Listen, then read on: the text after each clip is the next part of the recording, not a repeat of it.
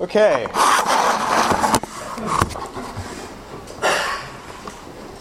Why are we here this morning?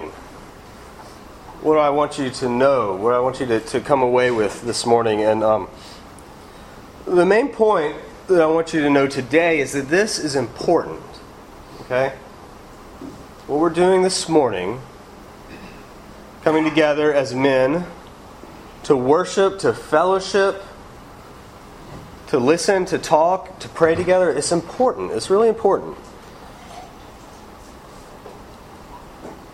And with that in mind, what we're going to do this year at these men's breakfasts is be intentional. We realize this is important, so let's be intentional. And we're going to bring in different speakers and do different things, but the intentional part of this is that we're trying to build foundations. Strong foundations about what it means to be a godly man. This is important, okay? It's important.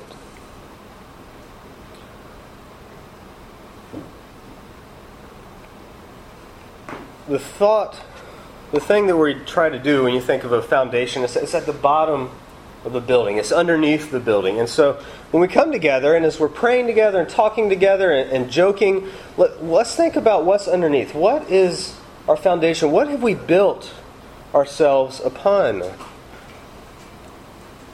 And that's going to be our focus this year, because when our foundations start to crack or to fall apart, when Satan attacks us, he's going to attack us at the bottom. He's going to attack our foundations, and he's going to want us to fall. And so what we're going to look at is over the course of a year, what are the foundations of being a godly husband or a godly father or grandfather, a godly businessman, a godly community servant? What does it mean to be a Christian in all of these contexts and to serve our wives and our children and our neighborhoods and our businesses? What do we need to do that well? What do we need to do that as God has called us to do that?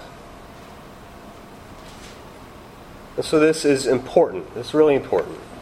The Apostle Paul thought it was important. He wrote a letter to a church in a city called Corinth. It was in Greece. If you have your Bibles, you can open them up to 1 Corinthians chapter 16.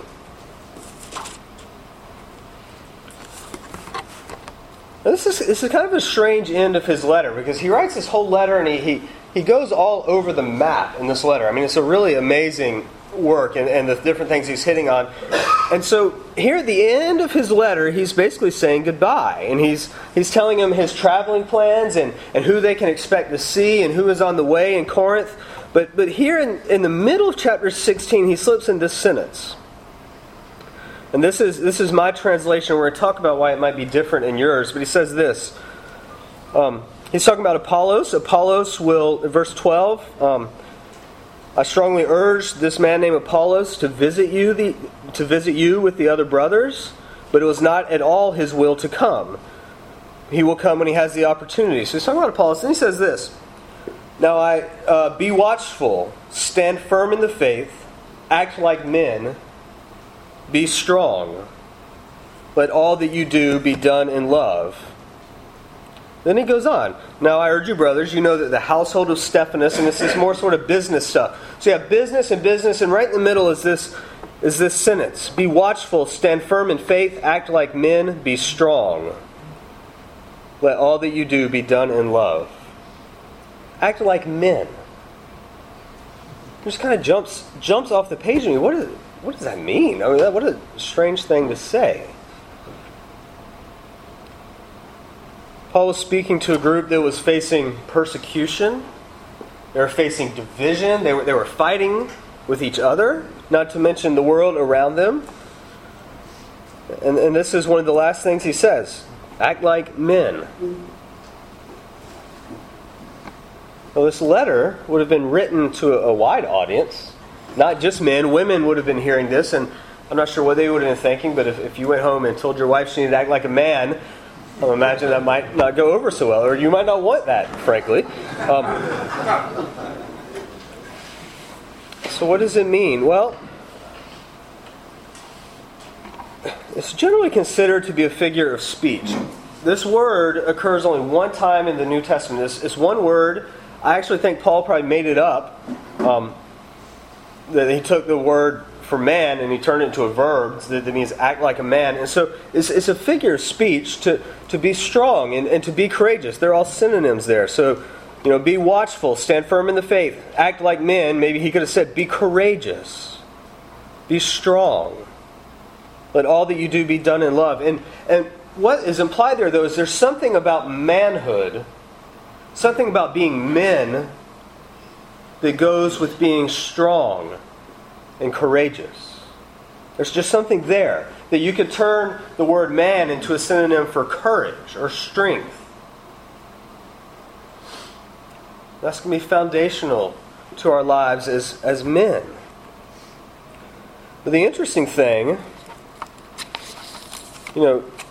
I see y'all sitting there, you're like, yeah, strong, courageous. I can do that. Or I can pretend to do that. But then the next thing he says is, everything you do, let it be done in love.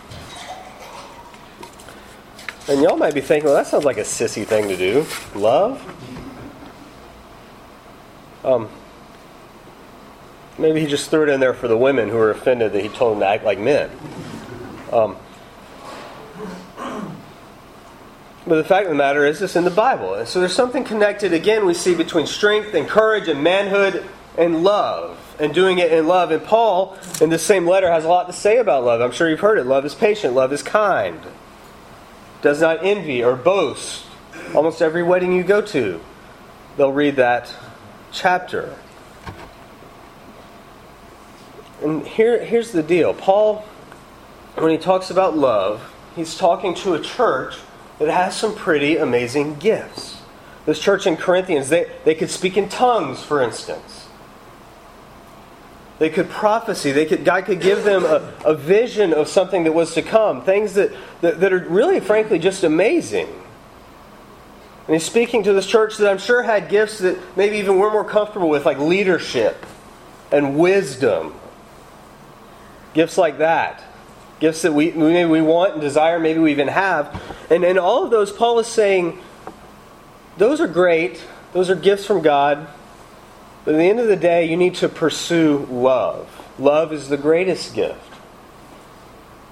And so when we talk about manhood, we're talking about strength and courage, all in the context of love. And we have to put these things together somehow. And so with that, I'd like to take a minute to consider how we're doing. How are we doing as a society, being men, being strong and courageous and leaders, and also being loving and doing things in love? And so here's some statistics. First of all, these are just kind of churchy statistics. I don't know if they mean anything or not, but they're interesting. 36% of men go to church. 36%. That's not a lot. I don't know what that means. It's just a statistic, but 36% go to church. 13% attend some sort of adult discipleship formation, something like a men's breakfast. 13%. 18% volunteer at church.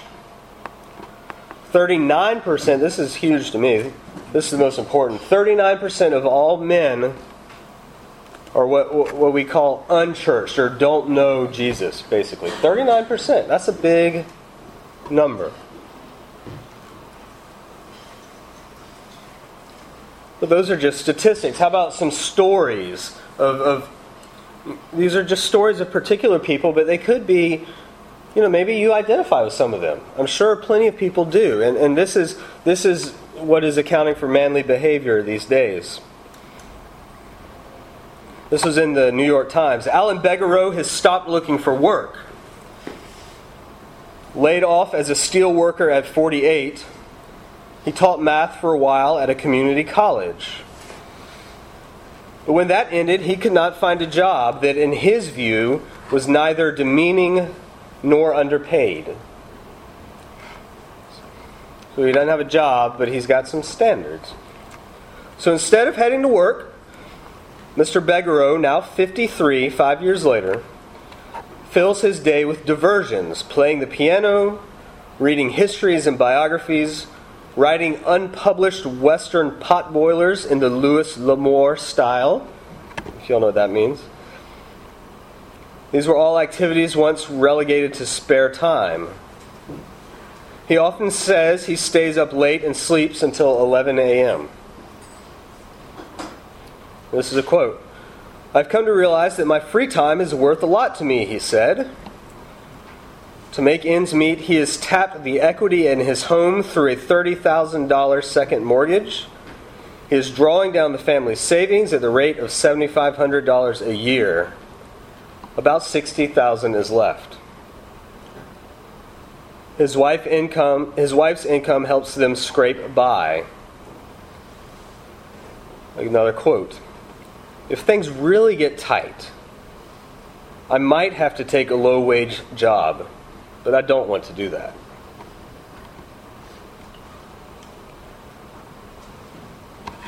Strong, courageous, act like a man, or depend on your wife to work and draw down your savings. This is happening. This is a story, but it's happening in our culture. There are problems with manhood. How about this? 72% of men look at pornography on their computer. 72%. I guarantee you that is a problem in this room. I guarantee it. One wife said this about her 38-year-old husband. He would come home from work, slide food around his plate during dinner, play for maybe half an hour with the kids, and then go into his home office, shut the door, and surf internet porn for hours. I knew, and he knew that I knew. Stories of failed manhood. We've all been there. We've all been there. How about Herman Cain? Okay, he's running for president, and all of a sudden, woman after woman after woman is accusing him of sexual infidelity.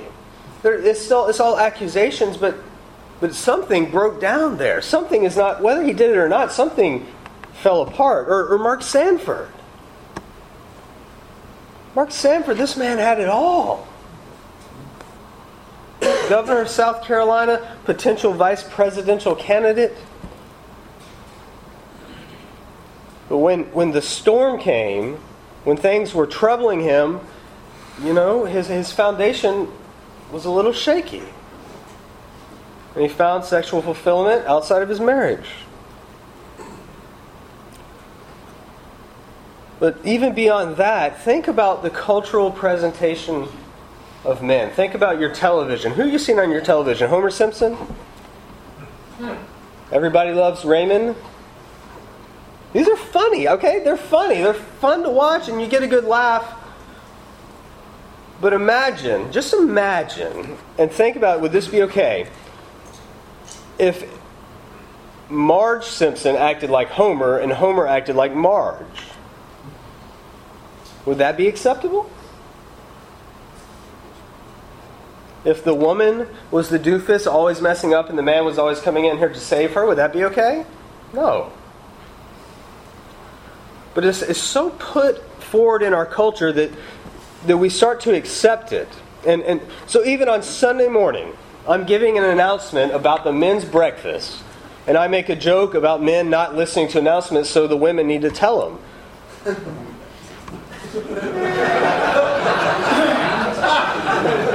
Now that might be true. I don't know. It works. Yeah, it seemed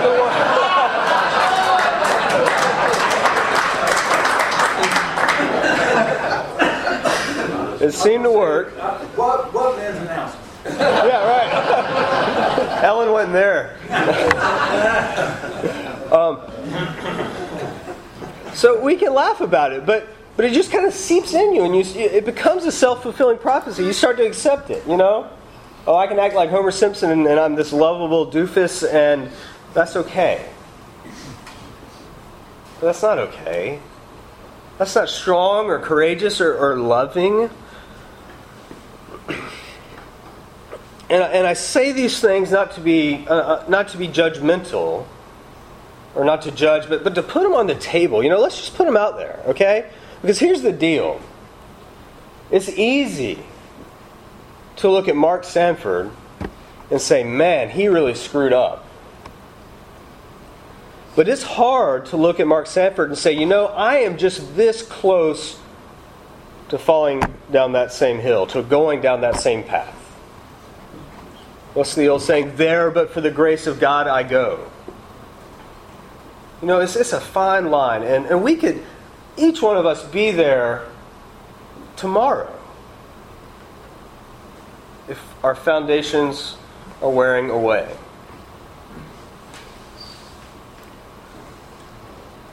What I want to do now is just pause for just a second and keep all of that in your minds. But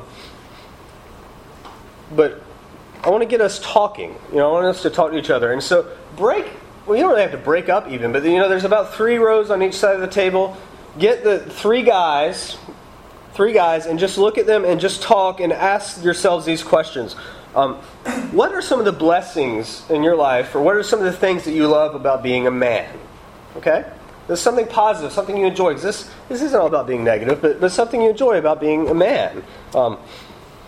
And also ask yourselves, what are some of the challenges to being a man? What are some of the things that we run up against day in and day out? So y'all do that, talk now, and then, just about 5 minutes or less, and then I want to hear your responses. I'm not going to call on everybody, but I just want for y'all to throw them out. So y'all got about 5 minutes.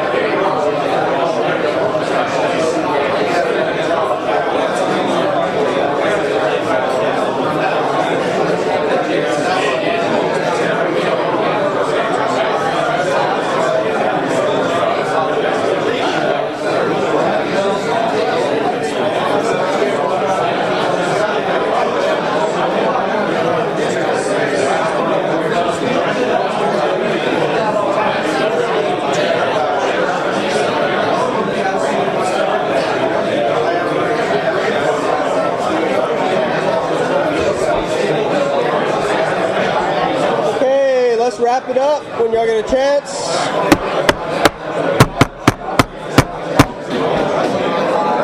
Come on, dude. Oh, very good. Okay.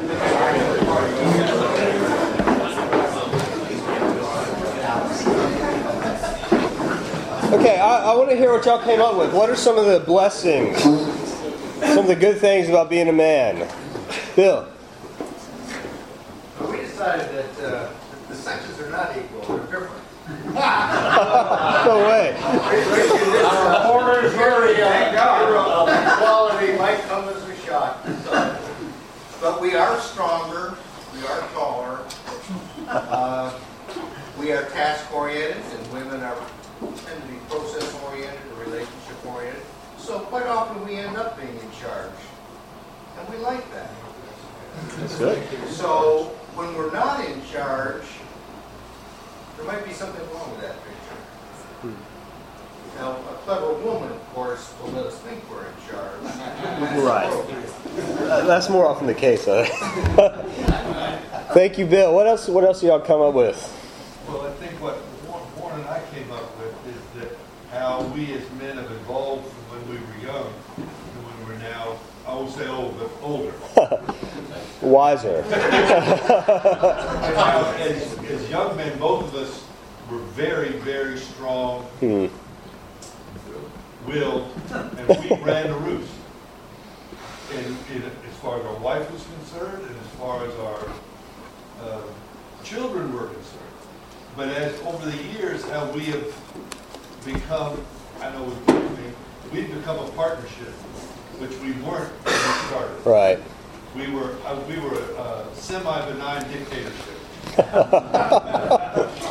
how that's changed, and how our relationships with each other and our relationships with our children have changed over the years. And roles not reversed, but blended together. Right. So the blessing to see God working and bringing you and your wife together as a unit, I guess, working as husband and wife and your children. That's a great one, Cal. What else y'all got? Blessings. Fleming. Yeah, well, we decided one of the things we liked about being a man was that we weren't women, and our biggest challenges were women. There you go. Seriously, it was trying to reconcile where our true feelings were with what we project to others, and getting honest with that, and trusting in God as spiritual leaders in our homes. A lot of times we faced with challenging with parenting that we want to take control of our children and not trusting God, and just getting honest with ourselves, because society has taught us that we have to unlearn a lot of things that we learned as children. Absolutely. That society expects from men that are not necessarily healthy. Thanks, Fleming. Any other blessings? Blessing, my blessings have come from mentors, mentors through life. When things have gone astray or something, men that have come into my life that have put me in the right direction, that I found Jesus, and that he was the man for me. That's great. So for me, it's being a mentor even now to my children, my grandchildren, and that's advice I can give everybody, I would say, is men.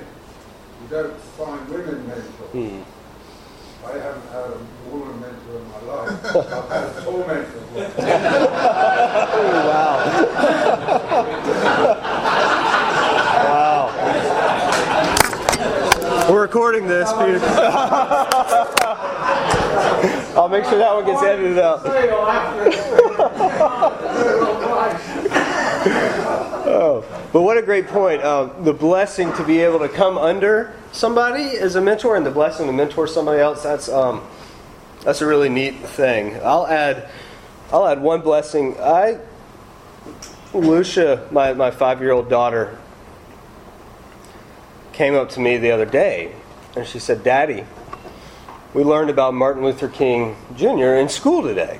I said, "Oh, that's great." And she said, she came really close and gave me a hug, and she smiled at me, and she said, he was a preacher just like you are, Daddy.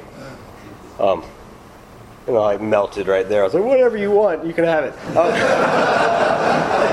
But the love of a child is an amazing blessing in my life that we get as fathers. It's really wonderful. How about a few challenges? Fleming's listed us a few that I think are very important. Anybody else had any challenges that came to mind? Yes. I've been challenged with pornography, like you said. I've also been challenged with alcoholism. Yeah. That recover from. But Satan is always trying to get at me, from every direction. Like people gossiping around. Mm-hmm. I have to be careful I don't get involved in that. Some of the people I associate with curse a lot, and you can't help it. The curse word goes into your head. Yeah. But I just say, God forgive me, I forgive them. Absolutely.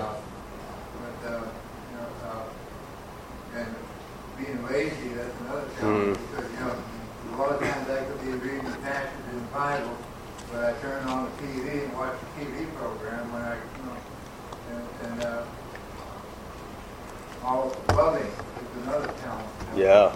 Because, I'm learning how to love more today, but I haven't got to the point where I can love everybody or everything. And there's people in my life that rub me the wrong way.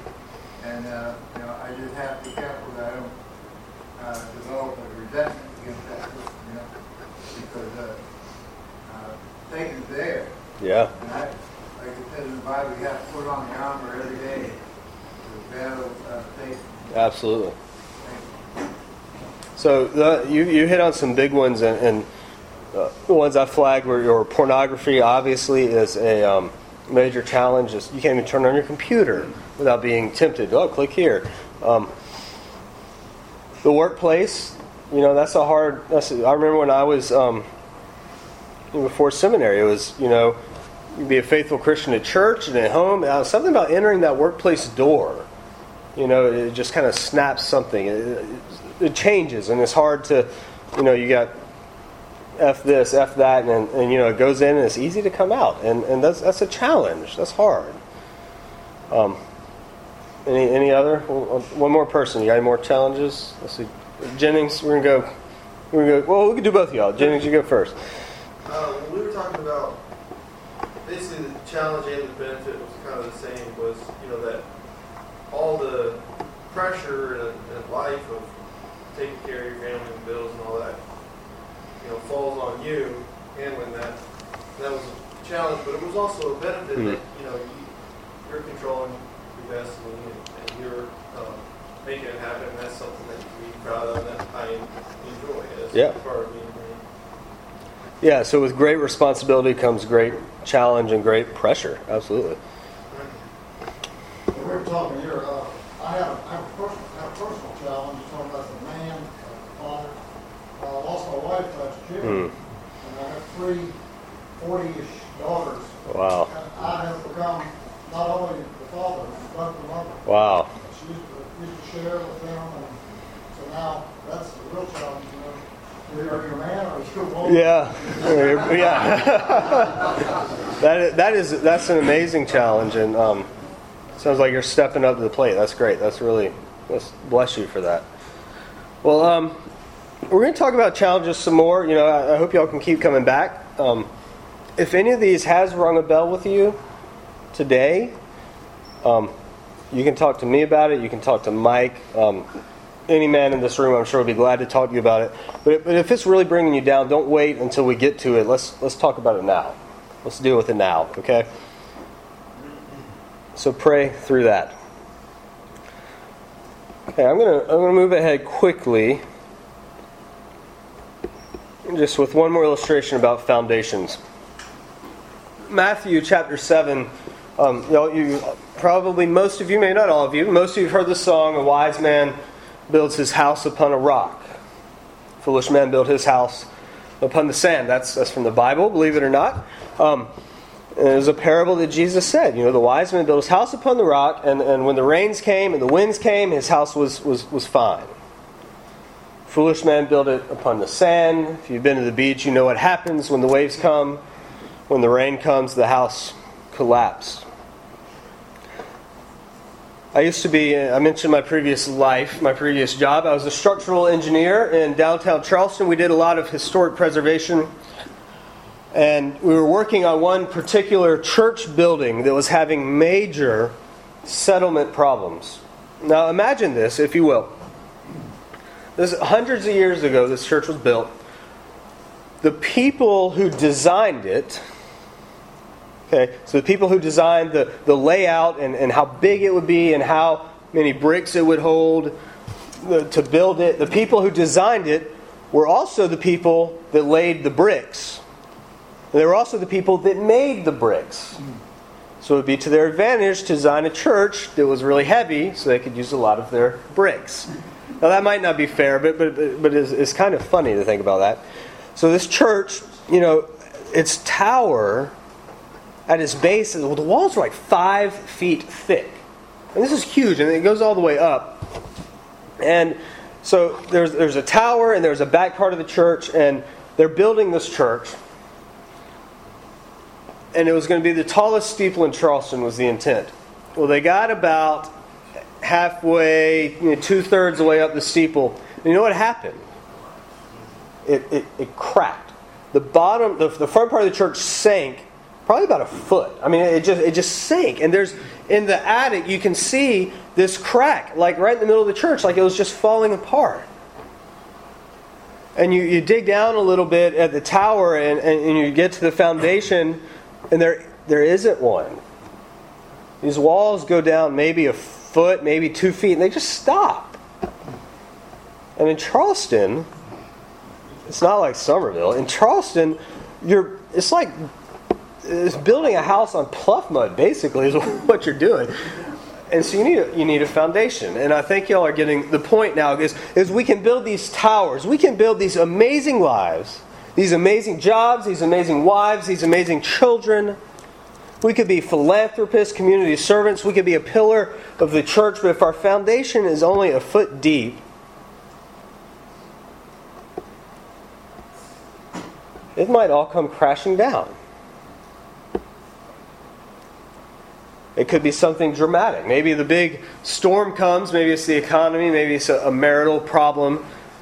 And it could come crashing down dramatically. We've seen that. That stuff, the TV loves that stuff. Or it could be like this church. And while you're building, it just starts cracking and cracking. And before you know it, you can't fix it.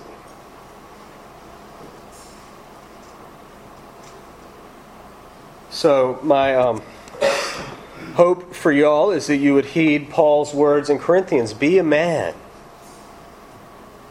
Be strong and courageous. Do everything in love. Be a man. And work on those foundations. Let's work on them together. You can't do it alone. Come to these men's breakfasts. But if you don't come back,